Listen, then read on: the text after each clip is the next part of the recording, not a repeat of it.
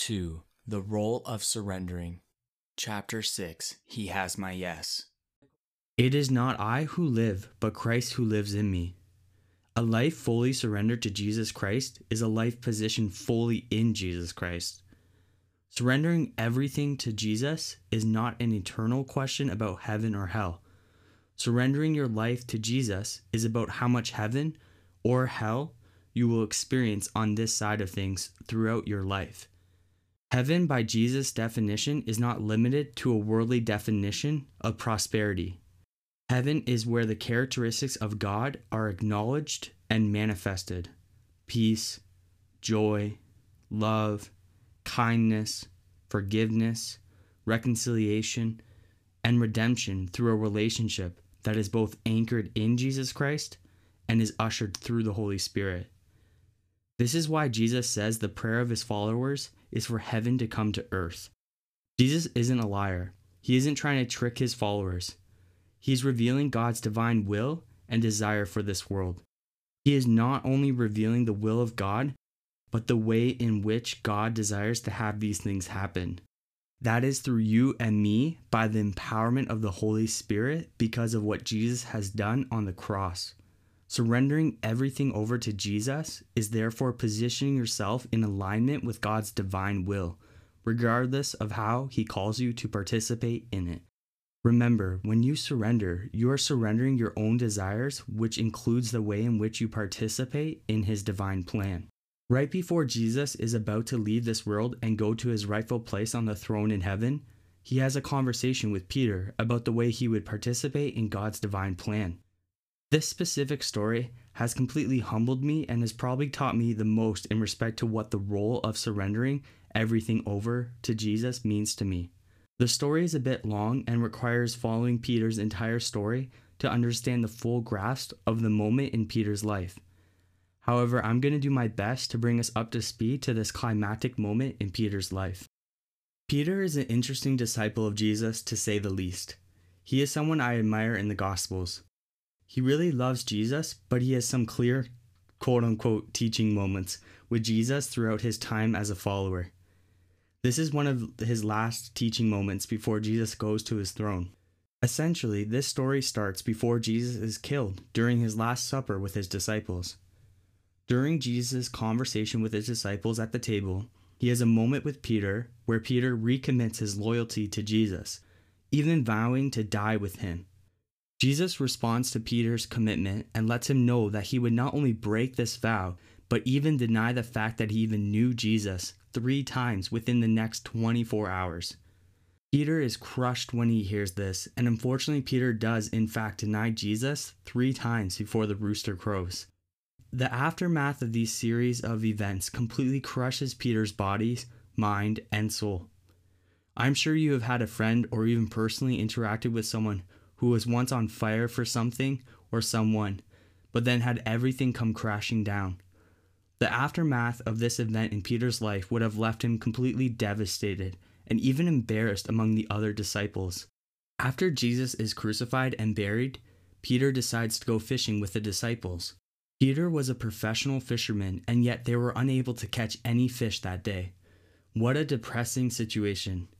After all this time of following Jesus, to have your last conversation with him to be a bummer, to then watch him be completely tortured, mocked, and killed, only to return to the thing you knew best before following him, and now not even doing that successfully, must have been devastating.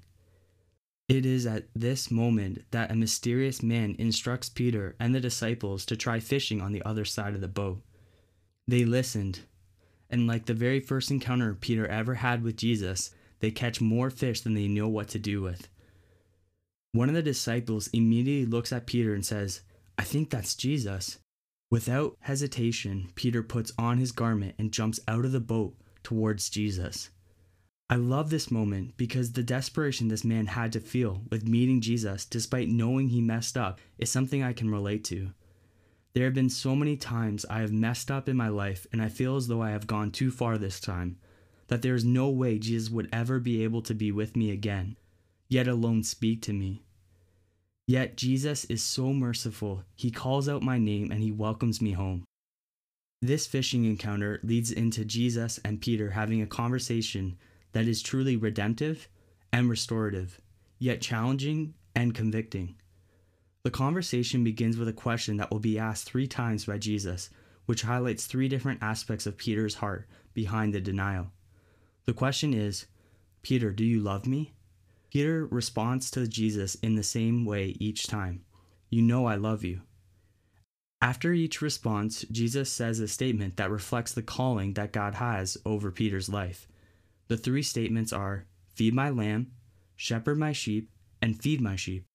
After this dialogue, Jesus then describes in great detail how Peter was going to die. Immediately following his describing the death, Jesus says this simple yet profound invitation, "Follow me." Peter's immediate response to Jesus was looking to the disciple beside him and asking, "What about him?" Jesus then responds by saying, "If I want him to remain until I return, what is that to you? You follow me." This marks the end of this conversation. In this conversation, we see Jesus inviting Peter back into God's divine plan for his life. Peter was ashamed and embarrassed about his disobedience and denial of Jesus. Jesus reassures Peter he has been forgiven and loved, and he will indeed be the one who is called to be an apostle of the church. As we surrender our lives to Jesus and do our best to follow his ways, we may have had our own denial moment, but Jesus shows us through this conversation when we choose to admit our faults to him and recommit our love to him, he is faithful to forgive us and reconcile us to the plans which God has for us. As mentioned in the beginning of this chapter, surrendering everything includes the way in which we participate in God's divine plan. Peter was called to be an apostle over the early church. This was a great responsibility, and with great responsibility comes great power. Yet the power Peter ultimately had did not rest in his own ability, but completely rested on the weight of his yes towards Jesus. Despite Peter's strong yes, he still struggled with the ultimate destination of where his yes would lead him. Jesus doesn't disregard what he says, he instead redirects it towards himself. I don't know what will happen or what has happened in your life when you surrendered everything over to Jesus. I don't know the places you'll go, the people you'll meet, or even the perceived results of the things you find yourself participating in. What I do know, regardless of if you're in the beginning stages of your surrender or what seems to be the aftermath, Jesus is still asking you for one thing, your yes. On a personal note, one of the greatest challenges I have faced with trying to follow Jesus' direction after I have surrendered everything over to him was the realization of what it was going to cost me to be all in. Please remember, this is not a question about going to heaven or hell.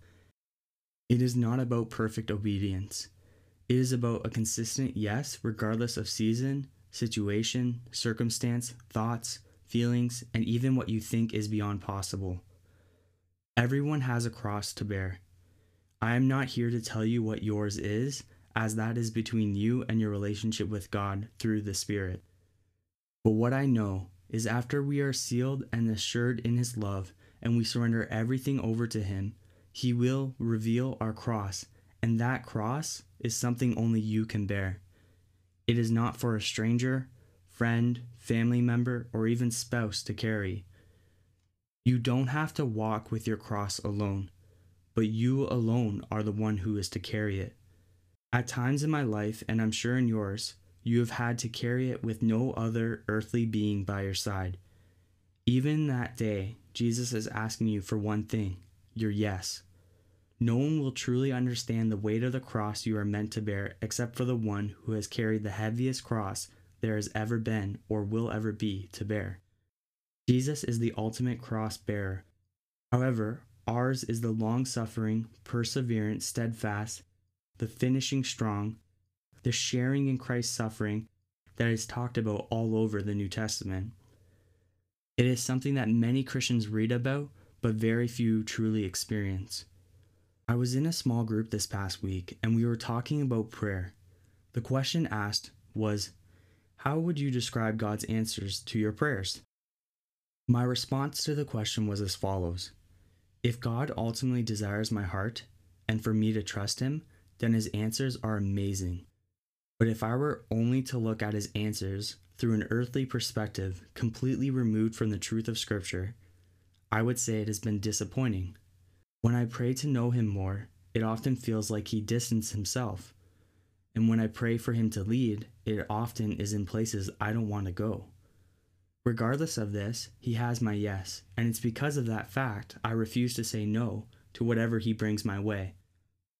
Although this may not be the easier route to take, nor is it the one that I'm perfect in taking, when push comes to shove, you will find me jumping out of the boat at the chance of it possibly being Jesus who is calling my name. He has my yes. Does he have yours? The cross of Jesus Christ ultimately led him to redeeming and reconciling all of humanity to the Father of all things. The cross you are meant to bear will not bring this result, but it will always point to the truth and the power of it. There is not a cross to bear that will not ultimately lead us to bringing glory to our Father and bringing forth restoration in our own lives and the life that Jesus has entrusted us with. Let us give Jesus our yes for today and tomorrow and forevermore.